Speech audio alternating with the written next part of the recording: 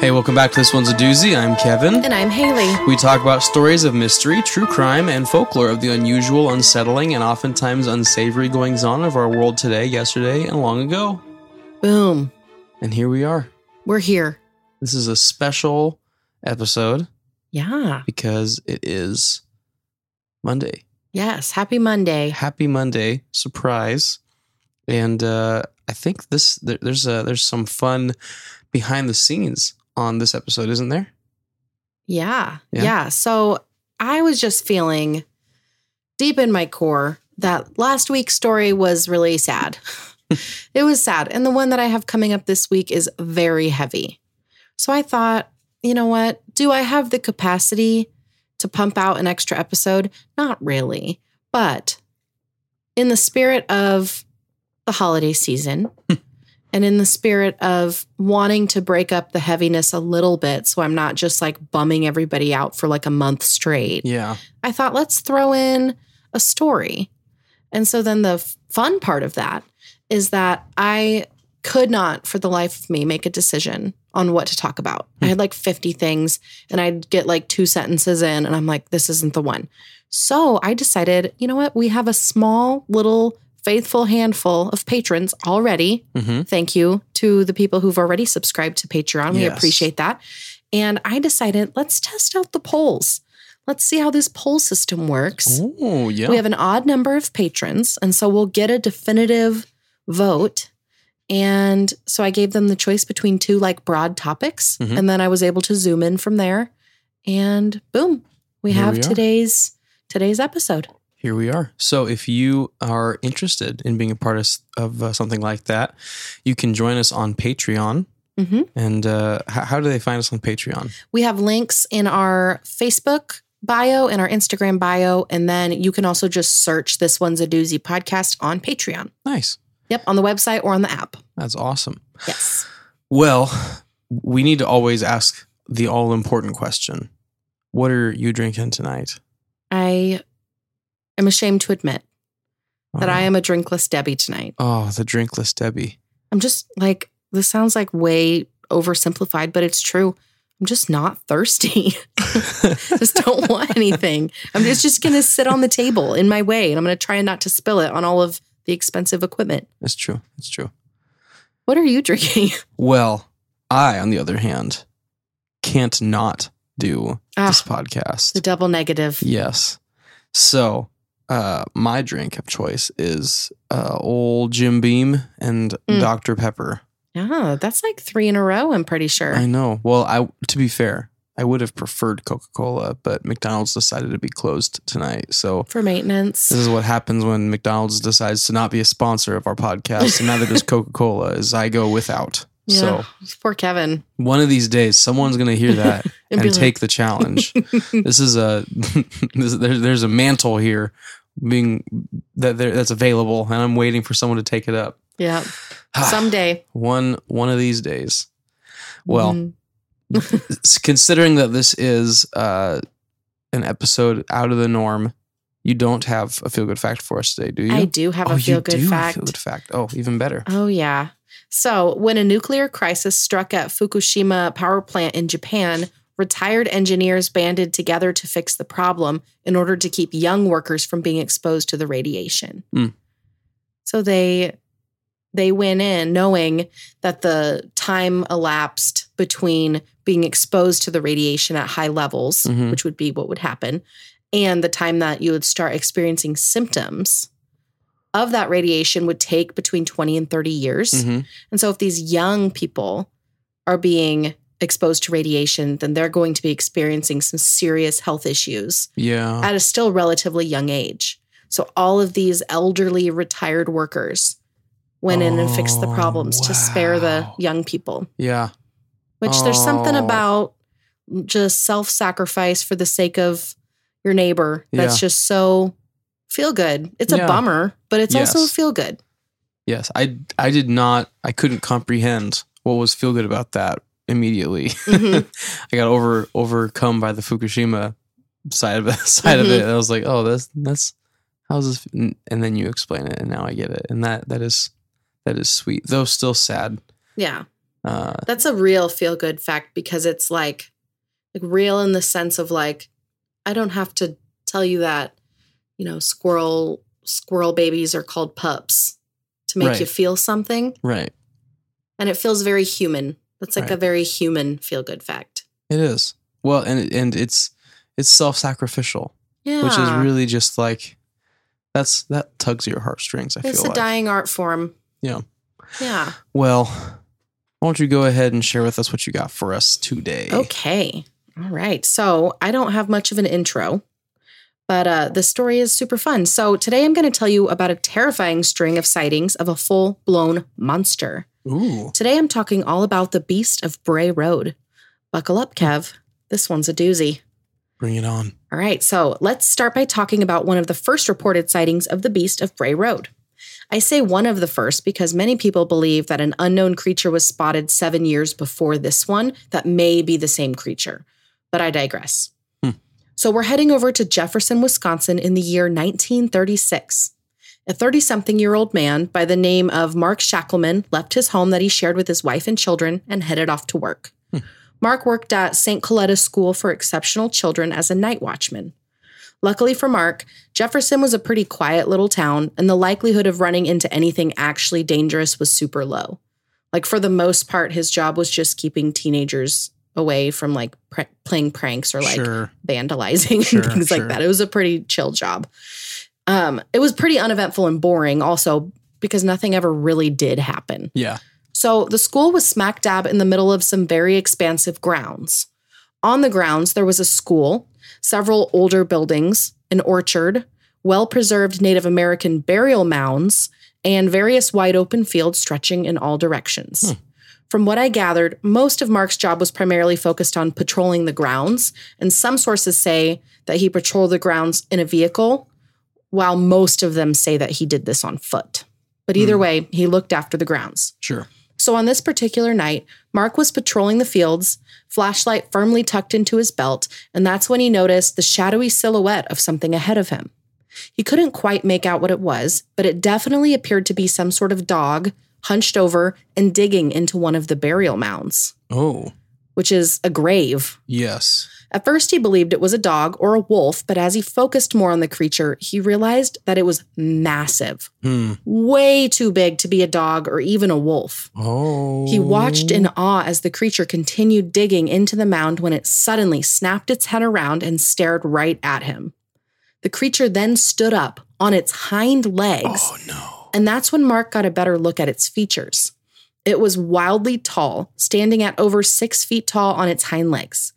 It was covered in sleek fur that was matted in some areas, and though it definitely had the face of a canine, the way that it stood and the way that the muscles beneath the fur stretched across its body and the way it stood on 2 feet definitely made it appear to be more man-like. Mark also noted that it had very strange hands. It had a twisted thumb, and he believed that it only had 3 fingers on each hand. During this whole exchange, the smell of rotten meat permeated the air. Oh. Frozen in time, Mark fought against his own panicked breathing and racing heart as the creature continued to stare at him. It let out a guttural growl before quickly turning around and running, still on 2 feet, into the trees in the distance. Oh. I'm not sure how the rest of Mark's night went, but he made it through the night without spotting the bizarre creature again. Mark went back to the area in the daytime to see if there were any traces of the creature that it may have left behind. He reported seeing footprints near the burial mound. He said that they were human-like in some ways, but definitely animalian in other ways. Too long to be any known canine, but too distinctly canine in form to belong to a human. So what was this thing? Yeah. He also looked down into the mound where the creature had been digging and noticed scratch marks on a stone, like within the mound. And he thought he may have also seen the decayed remains of a hand, but he wasn't totally positive. Yeah, okay. Seems sketchy, though. Yes, for sure. Believe it or not, Mark returned the next night for work, which props, because if I'd seen something like that, I'd been like, all right, peace, I'm going to head out. This is my letter of resignation. Yes. I will not be back. As the next night of patrolling the grounds wore on, Mark made sure to be ready to grab his flashlight in case he needed to use it to see if he were attempt to run off. Right. Or like if it came to it, he was prepared to use it as a weapon. Yeah. While he was out and about, that awful smell of rot appeared again. Once again, he saw the shadow of a creature, appearing to be digging into the same burial mound. Weird. Mark clutched onto his flashlight, watching in horror as the beast continued with whatever it was trying to do to the burial mound. The creature, once again, noticed him. It stood up on its hind legs, but this time, the creature had massive fangs showing as it had its lips curled in a fearsome snarl. Like the night before, moments passed with Mark and the creature staring at each other. But this time, instead of the kind of growl that you'd expect from a canine, when it growled, it seemed to almost speak. Like a weird growl mixed with an attempt at human speech that came out as 3 syllables, ga-da-ra. And he remembered it. I got goosebumps. That's creepy. Yes. This lasted for a short time before the creature once again bolted for the tree line, never again to be seen by Mark. But that growl would definitely stick with him. What were those random syllables? Was it trying to verbally communicate something to him? Was it happenstance and it was just a regular growl that sounded vaguely like human speech? So I didn't write any of this down, but when I was looking at people talking about theories as to what the thing was trying to say, they cited some different words that are at least somewhat similar to the 3 syllables that the thing said. Yeah. That mean different creepy things. But I didn't spend a whole lot of time on that. But I just thought something about that is just ugh. Yeah, so I don't know if I'm jumping the gun here by saying this, but the second that you brought up Native American burial grounds and then a creature that's too large but looks like a wolf or a dog immediately made me think of Skinwalker Ranch. So I'm already kind of in that headspace right now. Is that what we're seeing here? But I'm sure we're going to talk more about that in a little bit. Yeah, we will. Okay. It is a very interesting thing. I also didn't write this down, but Mark's wife was like, you cannot tell this to anybody.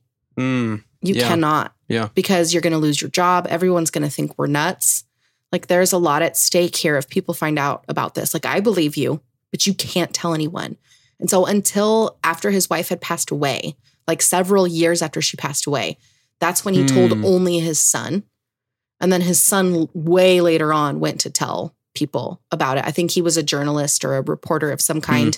Wow. And he's the one who initially told people about it. Yeah. So weird. That's just a crazy thing. Oof. So Mark never saw the creature again, like I said. But every once in a while, the awful stench of rotten meat would pop up from time to time while he was continuing his work as a night watchman, which is creepy. That would trigger something in me immediately every time. So from what I could find, there were a few similar sightings in various counties and states in the area, including one in 1964. In 1964, in Harvard, Illinois, a man named Dennis Fulis was driving home around midnight after he'd gotten off work at Admiral Television Corporation. He turned off of Highway 14 and onto Highway 89 when the headlights of his car lit up a creature running across the road in front of him.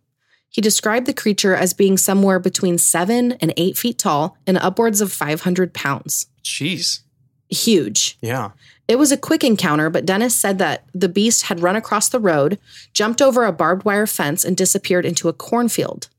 Little evidence of the creature would be found, but when people went to check it out in the daylight, there was evidence that someone or something had pushed out and flattened whole sections of the corn in the field as it ran through, in the exact spot. Yeah. So that is weird. Wow. When Fulis later recounted his sighting in an interview, he said, quote, "That was no man. It was all hairy from head to feet," end quote. His description of the creature was more consistent with classic Bigfoot sightings. But either way, a large, hairy, bipedal creature was making appearances in the area once again. Yeah. There would be multiple similar sightings in that region of the United States over the span of decades. Another similar sighting would take place in 1972 by an unnamed woman in Jefferson County, Wisconsin. This woman made a call to police when a large animal that she couldn't identify was attempting to claw its way into her home through one of the outside doors. No. It would return later and attack one of the animals on her farm, I believe a horse. Evidence collected from these incidents included evidence of injuries on the animal that had been attacked, which was a large laceration that reached from one shoulder all the way to the other. Ooh. There were also slash marks on the house that were up to 7 feet off of the ground. What? And a footprint that they measured at 12 inches in length. What? A whole foot in length. Oh, that's man. Even just like if it was an animal that I knew what it was, if it was doing that would be creepy. Mm-hmm. And this is way worse. I know, because she doesn't know what it was. Yes, and those are bonkers measurements. I know. So another sighting of a large bipedal hairy creature would take place in Milwaukee in that same year when a woman named Kim Del Rio would report seeing a creature matching that description in her neighbor's yard. For a while, sightings of the creature would taper off, assuming based off of, descriptions offered by eyewitnesses that it was the same creature. Mm-hmm. Wow. So, very interesting. But that would change in the 1980s and 90s when a whole mess of sightings of a similar beast would take place in Elkhorn, Wisconsin, roughly 45 minutes away from Jefferson. Wow. Yeah. Okay. So I'm understanding kind of the range here of location a little bit. I don't know Wisconsin all that well, but it's not like a massive range where all these sightings have taken place. So over the course of many decades, there are sightings that are, and I guess I do sort of get into this. There are sightings of a creature that's very much like classic Bigfoot sightings. And then there are very much classic dogman sightings, which I'll kind of explain more of that as we go. But some people attribute them as being either in the same species or the exact same creature is popping up. And I'll mention some of the more, or at least one of the more famous examples of that. But what I just described basically was, here's one in the area that is going to be the primary focus of today's story. Here's several others in the area immediately surrounding this town, and then a little bit spread out. Okay. Yeah. And so now I'm going to zoom in to Elkhorn, Wisconsin. Okay. So it is art to conceal art, and I do not claim to be an artist. Okay, so the sightings through the 80s were sporadic, taking place in different locations and with witnesses offering somewhat of a variety of descriptions. But the beast of Bray Road, as we know it today, came to the forefront of conversation after a series of articles that would be written about the beast. So it all starts with the picturesque town of Elkhorn, Wisconsin. At the time of this story, Elkhorn had a population of roughly 6,500 people. And though it wasn't like fully in the sticks, it was a small enough town in a county with a decent amount of wildlife across many fields, farms, small groups of wooded areas, a state park, etc. So the buzz about we're going to call them werewolf sightings for now. The buzz about the werewolf sightings would begin when a local journalist by the name of Linda Godfrey was having a conversation with a friend and freelancer who worked in proximity with her. They both worked for the publication The Week in Walworth County, Wisconsin. So Linda was talking with that freelancer, who also worked part-time as a bus driver. This lady had been hearing the kids on the bus talking about sightings of an animal that they described as being like a werewolf. And it turns out that kids in other schools across the area were also talking about these sightings that were apparently taking place all the time on or near Bray Road. Oh, yeah. Okay. So here comes the name. Yes. Okay. So this is going to make a little more sense now. This is also coming in like, now I'm getting different perspective than what I had before. So this is crazy. Okay. So this did feel odd because Bray Road is a roughly 3-mile long stretch that connects Highway 11, which is east of Elkhorn, with County Road NN. It's a country road with old farmhouses, meadows, and cornfields. It's not fully isolated because it was sort of used as a shortcut to get to the law enforcement offices or the hospital or the nursing home, various farmhouses and that kind of thing. All in all, there was nothing particularly foreboding about this road, so it struck Linda as odd that there would be legit monster sightings on Bray Road. Yeah. So Linda and this freelancer would spend time talking about the buzz surrounding the werewolf sightings, and the inevitable conclusion that they came to was that this was a story that was kind of begging to be written. The freelancer didn't feel right about writing the story herself, since she personally knew so many of the witnesses. Like, to her, it felt kind of like she was exploiting them. So she encouraged Linda to write it instead. Yeah. So it was time for Linda to talk to some of the witnesses. One of the first sightings was actually on Highway 11, super close to Bray Road in 1989.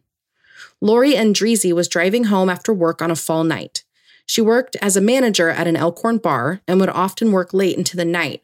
So when she headed home around 1:30 a.m., she was feeling super tired. Sure. She turned up the radio in her car to help keep herself awake, and that's when she saw an animal hunched over on the side of the road. At first, she said it looked like a very large human, but that's impossible. Right. What would a person be doing out on a county road at this time of night? She was then assuming that it was a deer. But as she got closer, she realized this thing was way too big to be a deer. She slowly pulled towards the creature. When she got a good look at it out of her passenger window, from behind the creature, she noticed that it had pointed ears. When it turned around, she got a glimpse of the creature's face, which was very canine-like, but she said it didn't look like any kind of dog or wolf or any other canine she'd ever seen before. Lori described it as having arms that were jointed like a human's. It had a muscular body, like a human man, and it was covered in dark brown-gray fur. She thought it was just shy of 6 feet in height and maybe around 150 pounds. She said that the way that it stared at her felt evil. Something in its glowing eyes seemed deeply, deeply evil to her. The scariest part about the eyes appearing to be glowing is that she was pulled up next to it. So the light coming from the eyes was not light that was reflecting from her headlights. Creepy. So they were like straight up glowing on their own. Yeah. So she began to try and drive past it. She noticed that the creature was actually holding roadkill or an animal that it had hunted down itself. The odd thing about this was the way it was holding the animal. It was holding it palms up, very much like a human. Not really like most animals besides like raccoons, right, like right. squirrels and things like that. Very much not like a dog, though. So from what she could tell, Lori saw that it had very human-like fingers that each had sharp claws at the ends of them. So she sped past it and actually reported it to an animal control officer. She's explaining this pretty unexplainable creature to the officer. Sure. This is like when she made the report. Yeah. And just as she was explaining that she had a gut feeling that this thing was evil and it felt like it had to be related to a cult or something spiritual that's also evil, the books that the officer had firmly lined up on the wall, secured with bookends on both sides, seemed to literally jump off the shelves. Whoa. So this animal control officer named John Fredrickson and Lori, they just sat there, like staring at each other in stunned silence for like a full minute because they were both very creeped out. Yeah. And like they both made the point to say, nobody slammed a door. There was not a massive gust of wind. There's really no explanation for the books moving. Happened. Yeah. And it was all of them. They like jumped off of the wall is how she described it. Creepy. So from that point, Lori would not talk about the creature with anyone until more witnesses began to come forward. She also, from what I could find, never took Bray Road home after a night shift again ever either, which like same. Understandable. Yes. Yes. So John Fredrickson wouldn't get to drop the conversation forever. More and more reports began flying into his office. He was not convinced that this was something paranormal, something evil, or some unknown species, though. He thought that it was like a weirdly huge coyote, that maybe if it lunged at just the right time, it could appear as though it were standing on two legs. Yeah. At the time that Linda was sniffing out this story, she made contact with John, who handed her a file that he'd sort of jokingly labeled werewolf. With like all of the different reports. And Linda was sold. Something weird is going on here, and she was determined to learn as much as she could about it. Yeah. Linda would not have to wait long before she was connected with another woman who'd seen the creature. On Halloween night in 1991, Doris Gibson was driving her car at night on another road very close to Bray Road. It was a foggy night, and as she was driving, it felt like her front tire was lifted off of the ground, kind of like when you hit a large, like a rock or something like that. So she pulled over and climbed out of her car to see what she'd hit and to see if any damage had been done to her car. She saw nothing on the front end, but when she made her way to the rear of the car, that's when she saw it. A large, man-like creature standing on 2 feet. It had a broad, muscular chest and was covered in brown fur. Before she even had time to process what she was looking at, the creature made a dash for her as she stood stunned in the road. No. I know. That was a really good gasp. So Doris made a quick about face and sprinted to her open car door, climbed into the driver's seat, and floored it out of there.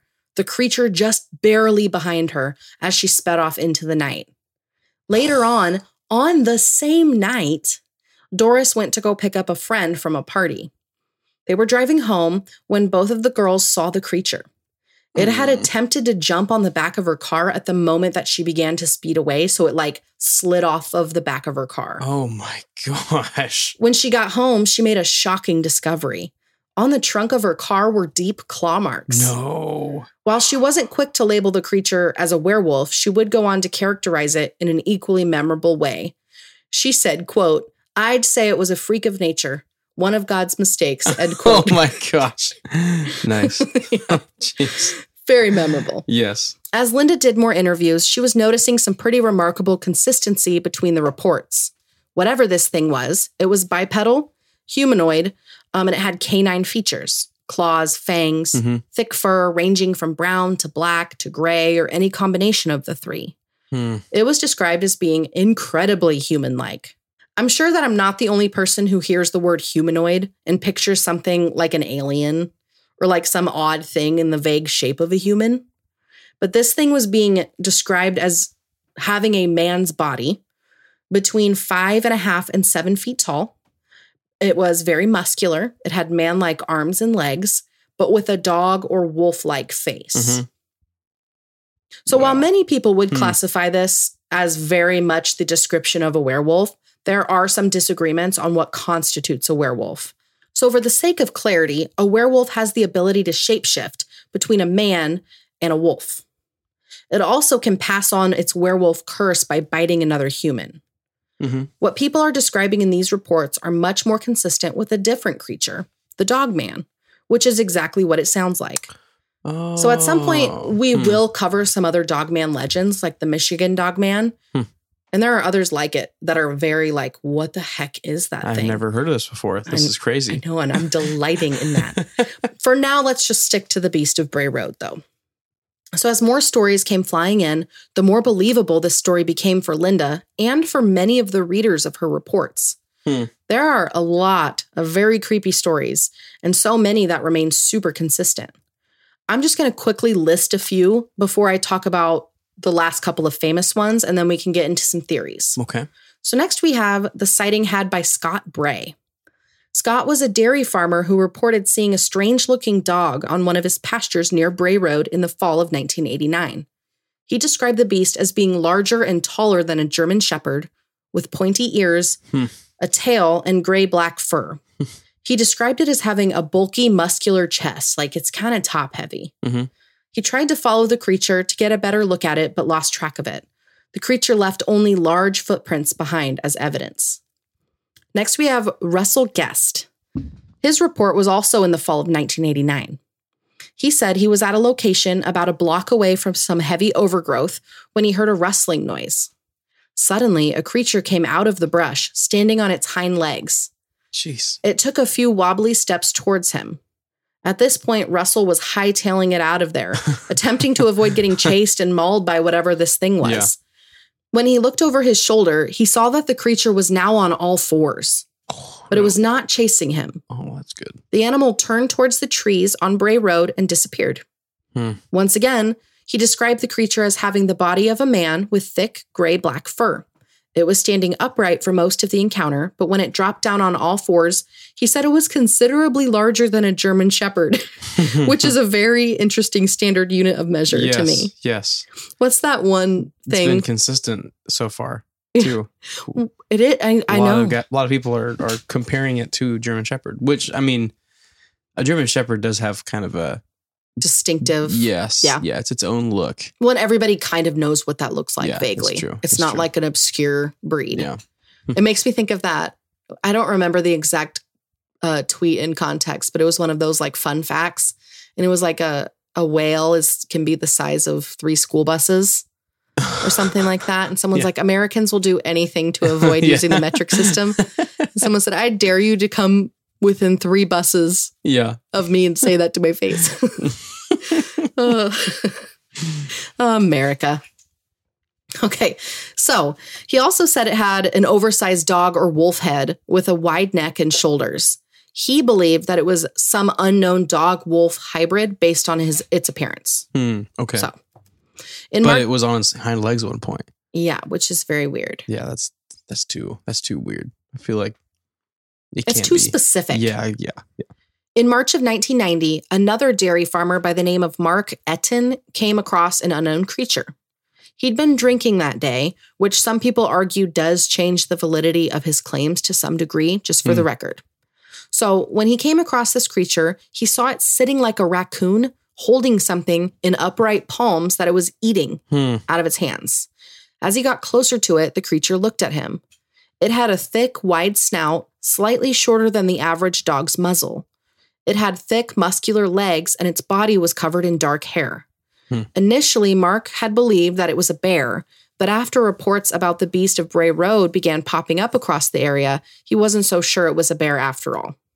Wow. Sometime around Christmas of 1990, 11-year-old Heather Bowie spent the day sledding with her friends about a mile away from Bray Road. As she and her friends made their way back home around 4:30, they saw what they believed to be a large dog walking along a creek near the cornfield, about a block away from them. So it's close-ish. Yeah. They have enough of a visual to kind of have an idea of its size and everything, but far enough away that it's a little obscured. So when the creature realized that people were watching it, it stood up on its hind legs and took 4 wobbly steps towards them. Gosh. It then dropped down on all fours and began sprinting at them. The group took off running, noticing that the creature was able to leap, quote, a bigger leap than a dog's run, end quote, according to Heather. It followed them for roughly 250 yards before it took off back towards the field. What is it? That is, oh gosh. Literally every time that you say, and it's on its hind legs, or it gets up onto its hind leg, it like, that just totally like freaks me out. Just the thought of any creature that is not supposed to be on 2 legs suddenly being on 2 legs is like a nightmare for me. Yeah. That's horrifying. And then to have that 4-legged on 2 legs creature go back to 4 legs is like, and then be way faster. It's like, oh, this is not good. So every single time you're saying it, I'm like getting stressed out. I know, it's stressful. Yeah. Overall, the town was pretty divided on the beast of Bray Road. While many people either fully believed the witnesses or had in fact seen the creature with their own 2 eyes, many more thought the whole thing was absolutely ridiculous. Sure. So this is where the story does get super weird. Witnesses were often teased or ridiculed for their claims. People would play pranks, like werewolf-related pranks, while others saw this as a potential business opportunity and designed werewolf t-shirts that they sold. That's the right way to go about it, honestly. Others would throw werewolf-themed parties. That is the other correct thing to do. Yes. But in January of 1992, the sightings would take a strange new direction. While sightings of the beast of Bray Road were beginning to slow down, a new type of sighting took place. An unnamed local businessman with the reputation of being trustworthy claimed that he saw erratic moving lights in the sky in Delavan, which is a town near Elkhorn. Quick content warning. I'm about to make a quick mention of violence against animals. If you don't want to hear that, skip forward a minute. It's quick. So that same spring, animal mutilations began. The most notable being an event where 5 horses were found in a pasture outside of Elkhorn, clearly deceased. All of them had deep cuts across their throats. When John Fredrickson, the animal control officer, came to investigate, he described the wounds as surgical. Oh my gosh. Does that sound familiar? Yes, it totally does. If you've not listened to our episode about... 2 episodes. Our 2 episodes about Skinwalker Ranch, you need to pause this right now, go listen to those, and then come back because there's a lot that we probably can't unpack here right now that we unpacked in that. Oh my gosh. So we've got weird creatures, we've got lights in the sky, and we have animal mutilations. Yes. This is... bonks. There's a lot. Yeah. Oh, wow. So all of that to say, there were tons of reports of this thing. It turned out that once Doris's story was put out there, that more and more people seemed to come out of the woodwork, remembering similar encounters that they had either filed away as something explainable, like a bear, or people who were so shaken by what they'd seen and so concerned of ruining their reputation in their small town that they didn't come forward until that point. Right. But either way, the stories of the beast would once again stop coming in, or at least slow down considerably. Since the 1990s, there have been several more reports of a creature matching the description of the beast of Bray Road, but we're only going to cover 2 more. Okay. In 2018, a man named Danny Morgan was driving to his home in Spring Prairie, Wisconsin, which is east of Elkhorn. While driving, he saw an animal sprinting in a cornfield near the road. Afraid he was going to hit it, Danny slowed down and then slammed on his brakes, barely missing the thing as it made its way down into the ditch and across the road. The unique part of Danny's encounter is that he got some photos. Oh, wow. So I'm going to be honest and say that the photos do kind of look like someone in a wolf suit to me. That doesn't mean that's what it is, but I'm like, for the sake of not just like writing the high of this being, we finally caught a cryptid on camera moment. I'm being objective here, but yeah, it, to me, little sketch. Yeah. But again, in July of 2020, an area man claimed to have seen the creature standing near a tree line in Lyons, Wisconsin in the middle of the day. He then saw it again 2 weeks later in the same area. That is very recent. Very recent. Wow. Okay, so let's discuss some theories. What on earth is the beast of Bray Road? So let's start with some more natural theories. It is highly possible that this creature is some weird hybrid or some weirdly mutated version of a known species. Many believe it could be a bear or a wolf dog or a coyote-wolf hybrid. It could also be an unknown species. Linda Godfrey herself doesn't consider the creature to be a known species. At the end of the day, coyotes are too small compared to the size of the thing that people are reporting. Sure. Bears are also distinctly bear-like in appearance and not dogman-like. Yes. And as far as I could find, bears aren't native to the area. Oh, she does think it's possible that some wolfhound mix could be the culprit, but there are no known species of animals that would fall under that category in the areas where the beast of Bray Road was reported. And none of them are known to walk upright. Yeah. Some people also believe that the creature could be part of a remnant population of like wolf ancestors that have long been extinct. Ooh, that's a hot take. Okay. So these creatures were known and documented by Native Americans and early pioneers, and they were called the Shunka Warakan, which translates to carrying off dogs. Some scholars and zoologists believe that a particular species that was basically a super jacked, beefy-looking hyena creature could still theoretically exist in very small numbers. Sure. Also, they earned that name by Native Americans and pioneers because these people would say that these weird animals would break into their camps and steal their dogs. So, that's figured I should probably mention that. Yes. Okay. Now that the name makes more sense. Yes. Some other explanations that are worth mentioning simply because they're so weird include, but are not limited to, escaped psychiatric patients or homeless people who are exceptionally hairy and live in the forest that are like super tall and jacked. Just like the most jacked and tall and hairy. Yeah. Obviously false. Some have suggested that maybe what people are seeing are specimens of a human zoo, like old circus performers that broke out, which like, come on. That's I'm all for creativity, but like, really? That'd be next level messed up in a lot of ways. There are a few more ridiculous ones like that I'll spare you from. But people, it's one of those grasping at straws moments. Sure. Where it's like, I know. It's a circus performer. Like, that's my take on that. Yeah. So then there's the possibility that this is a case of mass hysteria, kind of like what we talked about in the Mothman episode. So this theory is pretty simple. Someone saw something weird that scared them and told people about it.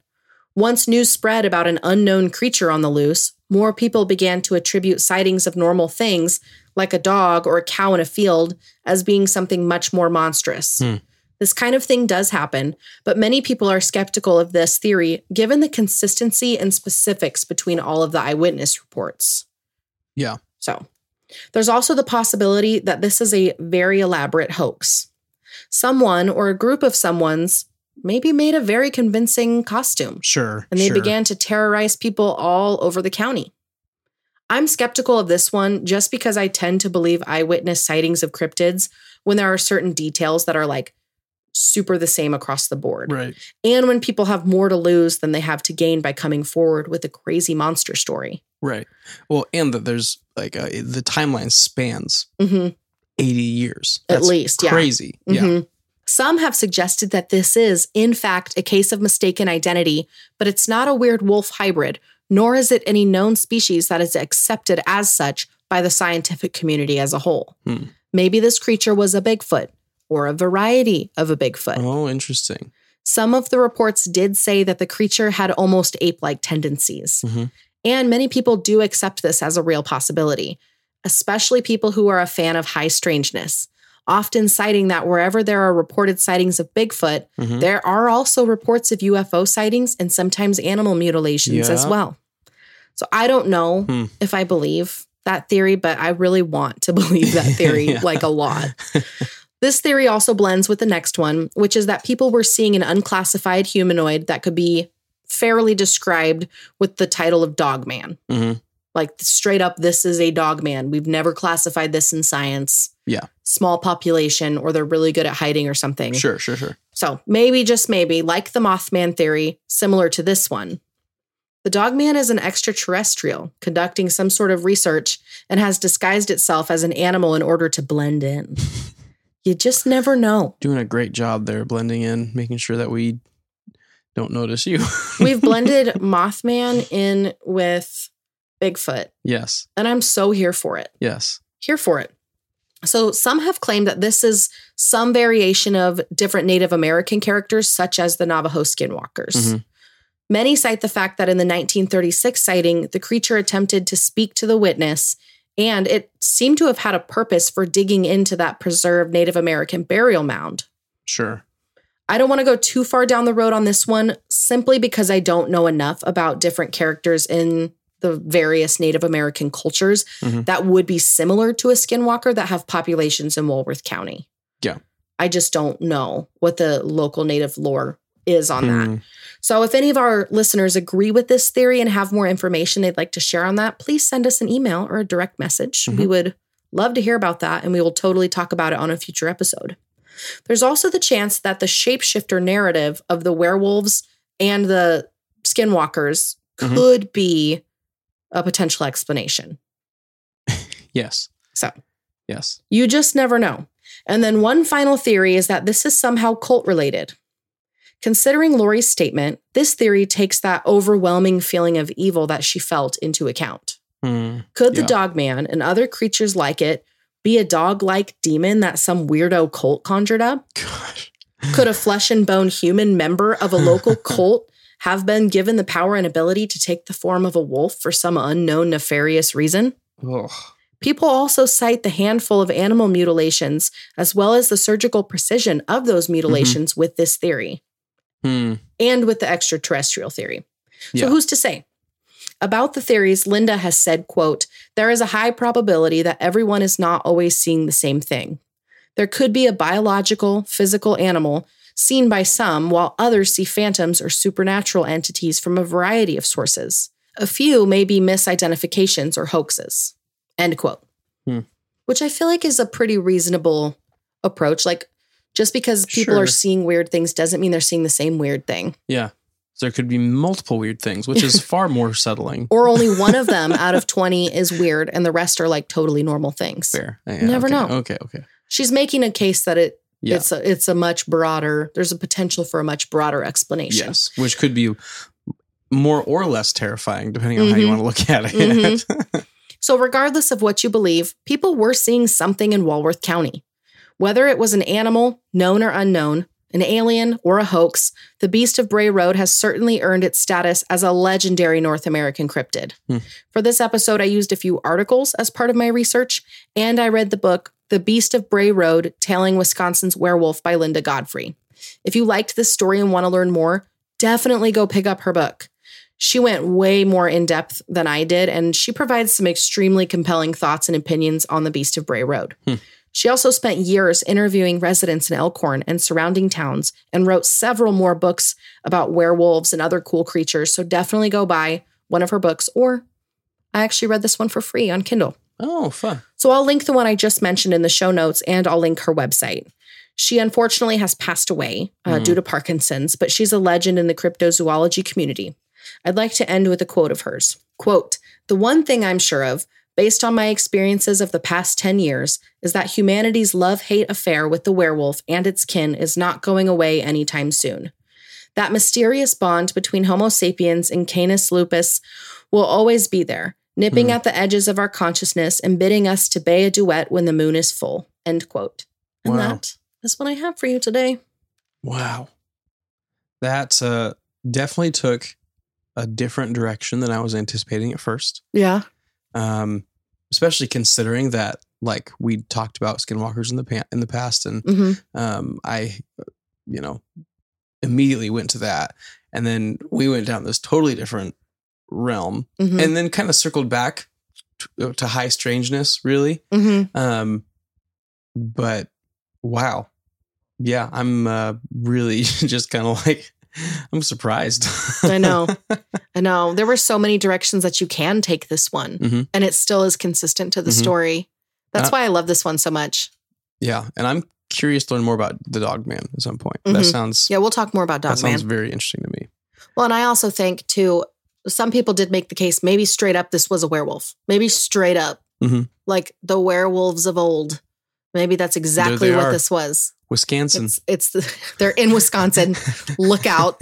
There's werewolves coming. Well, and in Linda's book, she had many, many sections where she dove very deep into different werewolf lore and like how that's relevant to the story, potentially. Sure. She did a really good job with that. I didn't spend a ton of time on that because I'm definitely more interested in the realm of high strangeness. Yeah. I also am not completely unconvinced about it being some form of shape-shifting magic. I just did not look up what tribes are local there and what the various tribal lore is of tribes in the area. But I did think it was super weird that one of the first reported sightings was at a burial mound. There's got to be something that feels important tethered to that. Yeah. Well, and he said when he thought that he saw the hand, that it was badly decomposed. So it wasn't like an animal just smelled like a freshly buried body. These were like long buried members of a tribe. Wow. And so very strange. Well, if you could pick a theory that you either believe is true or want to believe is true, what would you pick?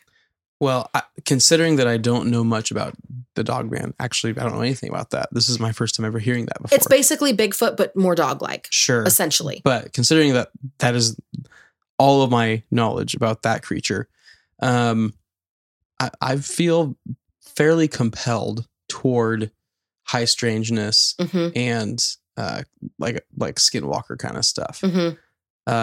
However, those stories from that episode, the beast was just a giant wolf. It wasn't a humanoid wolf. Yeah, but do you remember the weird things coming out of the portals? Oh, true. After the guys were stationed there. Oh, true. They're like, something's opening up. Something's coming out of it. Yeah, that was weird. It doesn't have a face. Remember that gosh. guy? Oh, I just got goosebumps again. Thanks a lot. Okay. Well, and I was looking through like different YouTube and Reddit comments because there's always gold there, mostly on Reddit. Sure. And one person said that she was like out on the porch with her friend and they were smoking cigarettes on the porch, and like they live in this area. They're not strangers to farm animals, wild animals. They see stuff all the time. But while they were sitting there, they heard something. So they looked over and they saw this creature that was short. It was only a couple of feet tall on 4 legs, but it was like 7 feet long. Yeah. And then she said that it went behind a tree. He or she, I'm so sorry. It could be he or she, but went behind a tree and then never reappeared from behind the tree, which is physically impossible. Because it was long. Because it was long. The portals. And so if it started going behind a tree, even if it climbed the tree, they would see it. Wow. But it never reappeared again. Yeah. Ooh. So I don't know. I don't know. Yeah. Well. Weird. You asked me what my theory would be. Mine would tend towards high strangeness. Yeah. But that could change with more knowledge on some of these other creatures that I know nothing about. So this is why we do this, sort of. Yes, exactly. This is why we started this. Really, you're educating me. Everybody else is just getting to listen to you educate me on these things. That's what this whole podcast is about. Yeah. Well, with that, everybody, thank you so much for listening to our unusual, unsettling, and unsavory story today. I'm going to land firmly in the unusual category for now. Hard, unusual. Yes. And if you have an opinion on that, please feel free to let us know in the comment on the Instagram or Facebook post of this podcast. Also, if you don't mind, please make sure that you are subscribed to our podcast on your favorite listening platform. We just learned recently that we had one person who realized that they weren't subscribed, and then suddenly they downloaded 35 episodes. So, make sure that you're subscribed. And also, if you enjoy the podcast, please leave a glowing 5-star review. The high reviews help other people looking for podcasts like ours to be able to find them. Also, you can follow us on all of the social medias, TikTok and Instagram. We are at This One Is a Doozy, and Facebook, This One's a Doozy Podcast. And then lastly, you can email us at thisoneIsAdoozy@gmail.com, and you can give us some suggestions and personal stories, stuff like that. And then lastly, why don't you tell us about our newest addition to all of this? Yes, I mentioned it at the front of the show, but we are now on Patreon. We are needing a little bit of support to keep the mics on. We want to be able to put out more content, and we want to be able to justify doing that, spending our time doing that. Yes. So if you are interested in supporting the show, you can go to Patreon and search This One's a Doozy, or you can click the link in our Instagram or Facebook bios. And that's it. Thank you so much for listening. We will see you on Thursday for another doozy. Bye.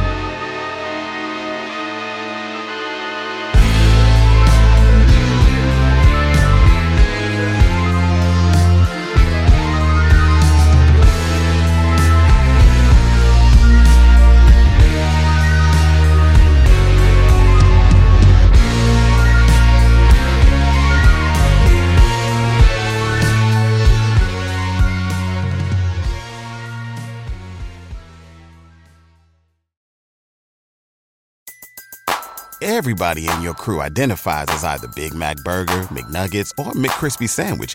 But you're the Filet-O-Fish Sandwich all day. That crispy fish, that savory tartar sauce, that melty cheese, that pillowy bun. Yeah, you get it.